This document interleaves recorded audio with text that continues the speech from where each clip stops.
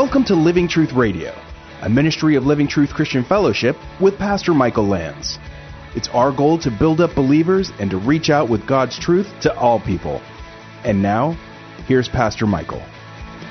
You guys know, on the major issues of life, the Word of God is clear. Back to 1 Samuel chapter 8, verse 6. And so they say, we want a king like all the other nations. After they call Samuel old and his son's corrupt, it's no wonder he responds this way. It says, but the thing, 1 Samuel 8:6, was displeasing. The Hebrew is more like, it was evil in the sight of Samuel when they said, give us a king to judge us. And Samuel, he did something that so many of us need to do when somebody says something hard to us. Samuel prayed to the Lord. The thing displeased him. He was upset. He didn't like what he heard. It was displeasing in his sight. It was even evil in his sight. He said, give us a king to judge us. Part of it had to be personal. I think Samuel probably was thinking something like this. But I'm the judge. What do you mean? You want a king to judge you? I'm the judge, and my sons are in this position. Of course, he probably knew what his sons were up to, but they are saying, look, we want to supplant you. You're old. Your sons aren't going to do it. So give us a king to judge us. And Samuel was displeased. But when displeased and when you are tempted to respond and give insult for insult and evil for evil, pray. I have failed enough times to tell you that is sound advice. Because when someone says something hard to you, and you respond without praying, you can be assured of one thing. It probably will come from your flesh. And you know how beneficial that usually is, right? I mean, we can go back multiple times and probably revisit discussions that became arguments that became explosions. And say, man, if I would have just cooled my jets and just said, okay, Lord, breathe. Cast all your anxiety upon Him because He cares for you. And so, be anxious for nothing, but in everything by prayer and supplication with thanksgiving, let your requests be made known to God. And the peace of God, which transcends all understanding, will guard your heart and mind and potentially your mouth. Amen? Samuel got to like it. I mean, he prayed. He was upset, but he prayed. I wonder how many regrets we could not have to say, I wish I could strike that from the record, but we could say, I'm glad I didn't say that. If we prayed. Because when we pray, we're asking for heaven to help us. And we need all the help we can get. And the Lord said to Samuel, this had to shock him. I'm sure he was looking for some affirmation. You know when you pray sometimes and you're thinking, God, you're going to agree with me, right?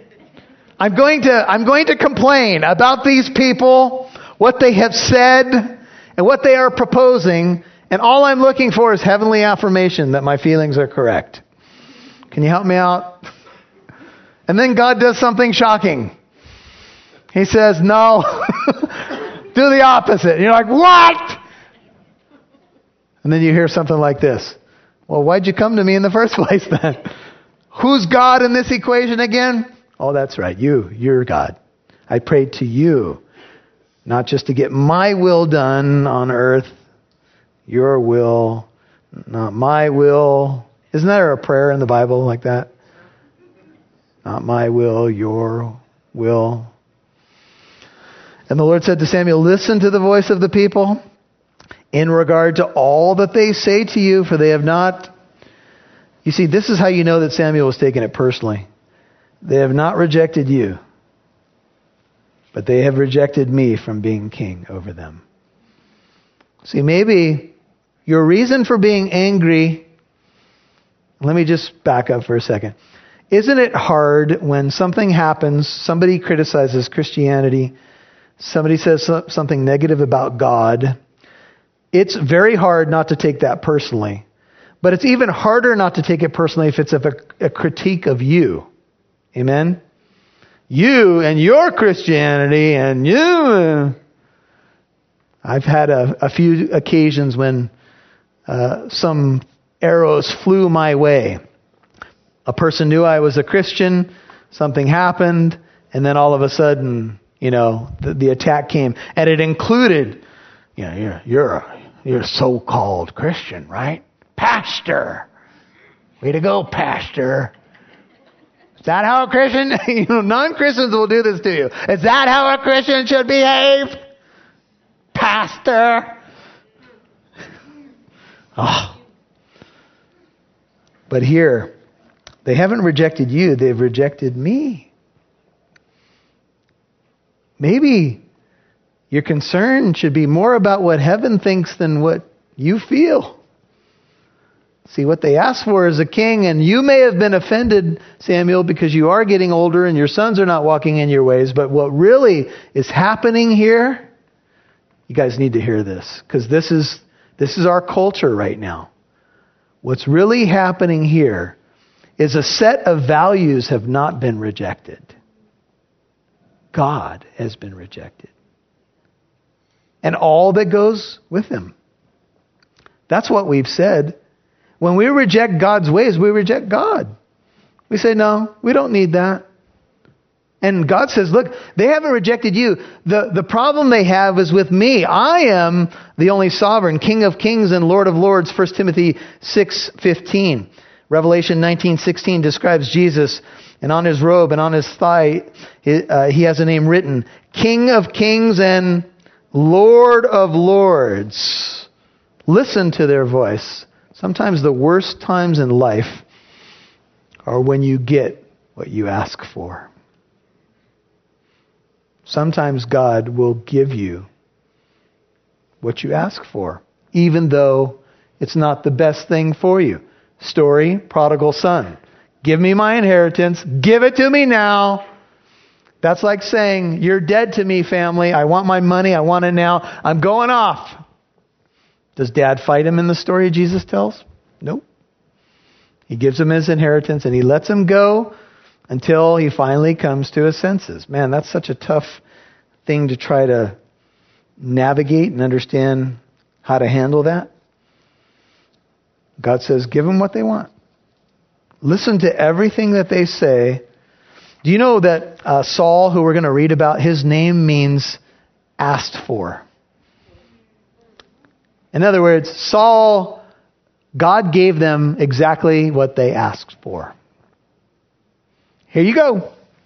You want a king? Okay. You want to be like all the other nations? You want to look for a guy that's tall, handsome, and you think's going to be the answer to all your problems? Here's what you asked for. Good luck. And in a democratic republic like we have, we vote people into office. So, there you go. The stone which the builders rejected has become the chief cornerstone. They haven't rejected you, they've rejected me. Like all the deeds which they have done since the day that I brought them up from Egypt, verse 8, even to this day, and that they have forsaken me and served other gods, so they are doing. Welcome to the club, Samuel. They're doing it to you also. How do you feel? Well, how you feel right now is how I feel every day, because all day long I have stretched out my arms to a disobedient and obstinate people. All day long I call to them. I say, just come, just trust me. Just listen to me. Get a little taste. This is what I experience. Can you, I don't know if we can you put yourself in God's place and wonder how many times a day He goes through this? People turn their back on Him left and right, give Him lip service, then do something else over here. And God, maybe this is a moment where there's a little human sharing in what God goes through. There you go.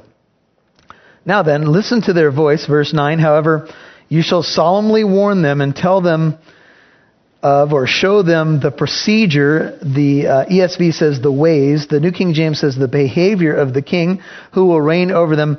More literally, in ironic language, literally the justice of the king. There's a note of irony. You're going to get what you asked for. The word for procedure speaks of the right or prerogative the king would claim. The warning was the king that they sought, which ended up being Saul, would not solve their problems, but add to them. Okay, here you go. So Samuel spoke all the words of the Lord to the people who had asked of him a king. He's being the faithful watchman, full disclosure. Okay, he's the mediator. Here's what God said. Here you go. Here's the warning. I'm the watchman on the wall. Whenever you hear a word from my mouth, Ezekiel 3:17, warn the people. Warn them from me. And he said, this will be the procedure. This is going to be the ways, the behavior, the poetic justice of the king. Verse 11, who will reign over you. He will take your sons and place them for himself in his chariots and among his horsemen, and they will run before his chariots to announce him. He will appoint for himself commanders of the thousands and of 50s, and some to do his plowing and to reap his harvest and to make his weapons of war and equipment for his chariots. He will also take your daughters for perfumers and cooks and bakers in his palace. He will take the best of your fields and your vineyards and your olive groves and give them to his servants. He will take 1/10 of your seed. Here's the introduction of taxes. Just write it right in your margin. There it is. He'll take 1/10 of your seed and of your vineyards and give to his officers and to his servants. He will also take your male servants and your female servants and your best young men and your donkeys and use them for his work. He will take 1/10 of your flocks, and you yourselves will become his servants or his slaves. Okay, you don't even need to read the fine print for this one. I have a warning. What you ask for, you will get, and here's what you're going to get. Keyword, he will take, and take. And all God's people said, oh, that's right. Take, and take, and take, and take. And Jesus said, the Son of Man has not come to be served, but to serve and to give his life as a ransom for many. But this king that you want so desperately, that you think is going to solve all your problems, you see, when we invite another king into our lives to rule over us, and we don't serve the King of Kings and the Lord of Lords, all he will do is take, and take some more from you. You see the pretty packages. You see the promises. Oh, this is going to be great for you. And he will take and take and take until he's taken everything from you. Sin will take you farther than you ever planned on going. And so, this is what you asked for. Get this. Self-imposed slavery. Okay. And Jesus said the Son of Man has come to set you free. And if he sets you free, you'll be free indeed. Jesus talked about freedom that you can have. Freedom from the power of sin, the penalty of sin. And the devil takes, and he takes, and he takes some more. And God says, then you will cry out when you realize what's happened in that day because of your king, notice the emphasis, whom you have chosen for yourselves, but the Lord, he's not even going to tell you, I told you so. He's just going to say, I'm not even going to answer you in that day. Have you ever had a situation where you told somebody, you warned them, you told them, you told them, you warned them, you warned them, you told them, you told them, you warned them. And then it happened.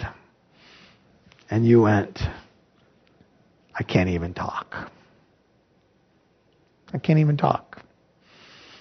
Because I told you this was going to take and take and take from you.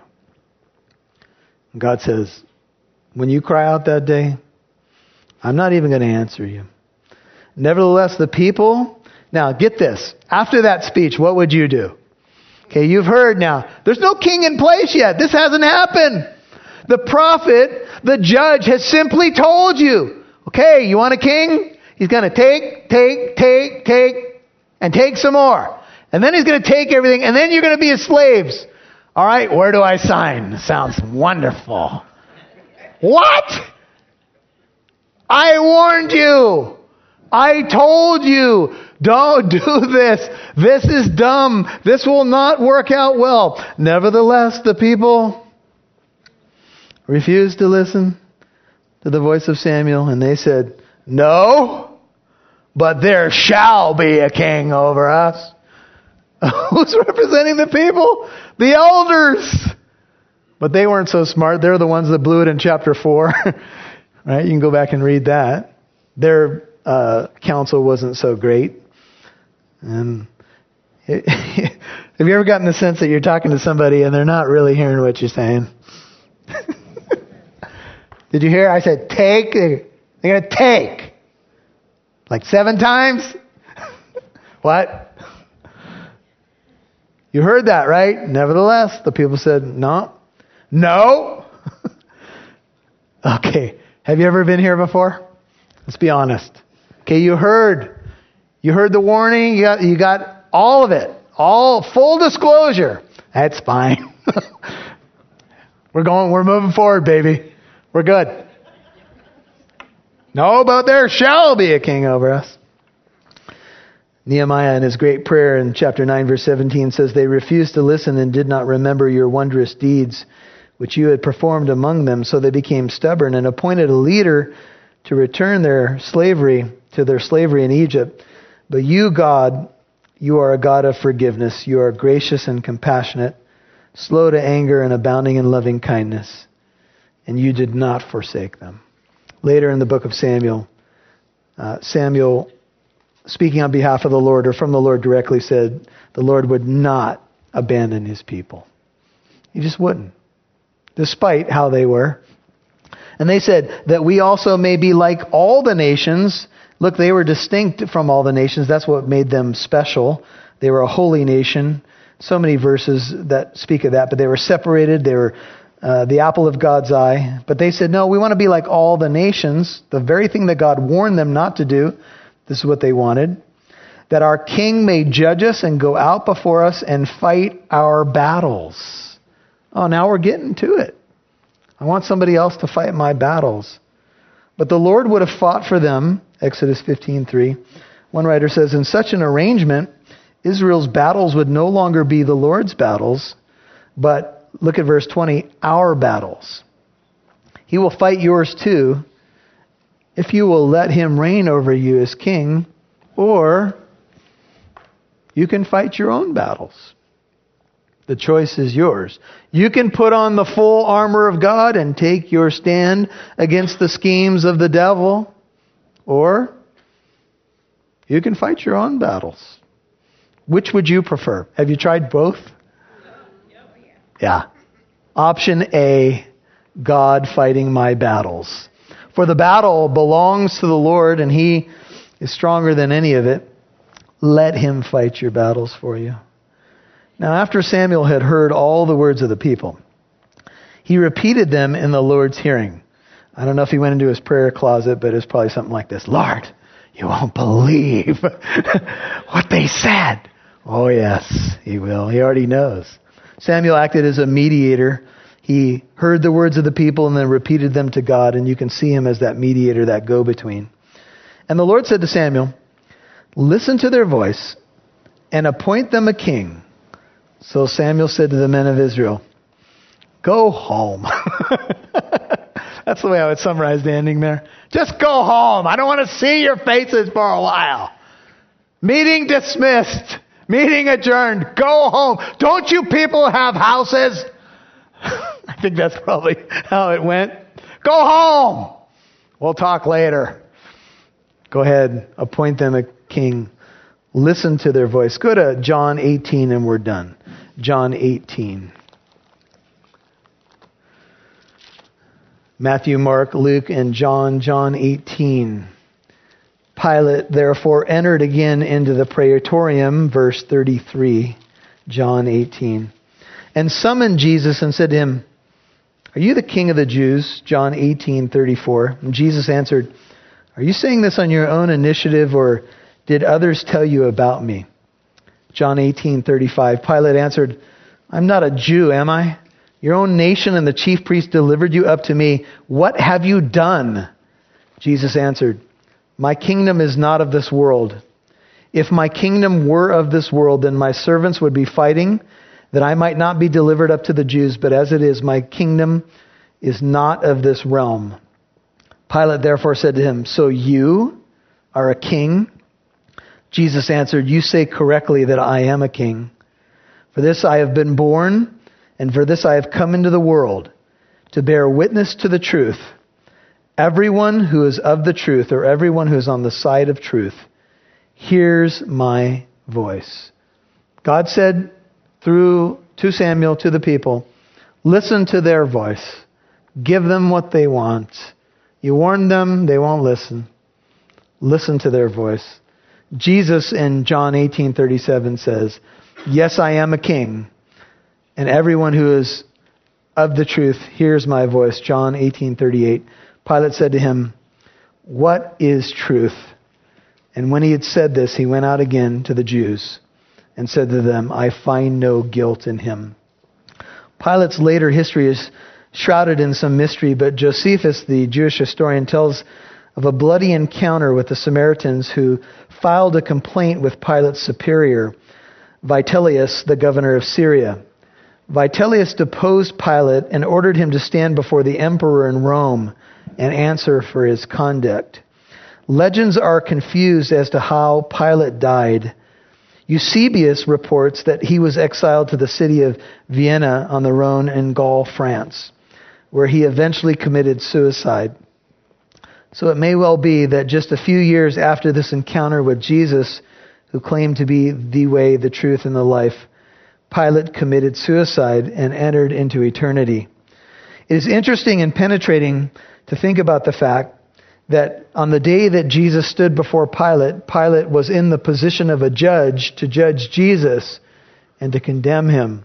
Yet just a few short years after that, the tables were indeed turned, and Pilate entered eternity and stood before another judge who said, "Do you remember?" Maybe something like this happened in heaven. "Do you remember when I told you I was a king?" I wonder how that ended. Would you pray with me? Lord, thank you that you are the King of Kings and the Lord of Lords, and thank you that you're our King. Every Christian can say, "You are my King." Thank you that your work is completed. Thank you that the Old Testament was written that we might learn lessons to apply to our lives. And there are so many rich lessons here for us, Lord. I just pray that you, by your gracious hand, by your Holy Spirit, would embed the lessons that we need to take away from tonight, so that we might walk in wisdom, we might glorify our King who died and rose to justify us. Lord, we love you. I thank you for this precious congregation and these precious people who come out to grow deeper in love with you and to learn your ways and walk in them. Thank you for your grace when we fall short. Thank you for your mercy, which is new every morning. Thank you that you are faithful even when we are faithless. Thank you that your grace is more than sufficient to cover us, but help us to grow in the grace and knowledge of our Lord Jesus Christ, our King, and to bring you the glory that you deserve. Thank you that we are justified in your sight, and I just pray that you would bless and strengthen this congregation. With your heart and head bowed, however you would respond to the Lord tonight. If it's an area of life to lay down, if it's a first-time commitment to trust Jesus as Savior, if it's a recommitment to His ways, if it's maybe even a warning about something that you are considering that you need to reconsider, may God give you the grace and wisdom to respond. And Father, I pray that for myself, and I just thank you in Jesus' name. Amen. Thank you for listening to today's program.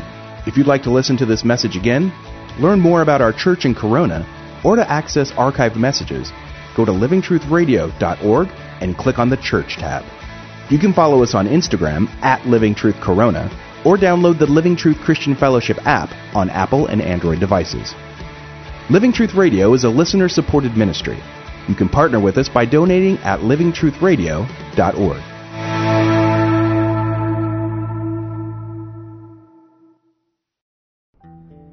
The king came to die. He wore a crown, but it was a crown of thorns. And from his holy brow he bled. They crucified him, put him up on a cross. And a thief turned and said, "Remember me when you come into your kingdom." You know, Jesus could have said to that thief on the cross, "Oh, it's too late, buddy. Sorry. You should have recognized this kingdom long before. There's no way you can figure it out now. You're on a cross. You're hours from death. You're done. Your story's over." But he didn't do that. He said, "Truly, truly, I say to you, today you will be with me in paradise." See, the thief on the cross dying next to the true king is a great picture of what grace is about. Grace is not about performance. If it were, it wouldn't be grace. Grace is a gift.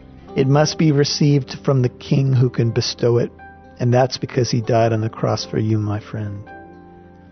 Will you turn? Will you place your trust in this true king who is willing to die for his servants, his subjects, who become his sons and his daughters?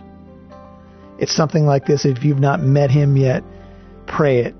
If you're driving, keep your eyes open. Jesus, save me. I believe you're the true king. I want to be your servant, your son, your daughter. I ask that you be my Lord and my Savior. I confess you as my Lord. I believe you died on the cross for my sin. I believe you rose from the dead. And I believe that you're alive and you still save and you still forgive. And I'm going to trust in you today. Change me from the inside out. Help me to follow you all the days of my life. If you've just prayed that prayer, if you just opened your heart, maybe you rededicated your life to the true King, would you let us know? Reach out to us through livingtruthradio.org. You can find out more about the church behind Living Truth Radio, more about our ministry. If you're anywhere near the Inland Empire, you'd like to come and worship with us, we'd love to invite you out. Directions and service times and all of the other stuff you'd need to know are available at livingtruthradio.org. Also, if you can support this ministry and help us get onto more radio stations and pay for radio time on current stations, we'd appreciate it. That can be done at livingtruthradio.org as you click on donate and indicate radio ministry.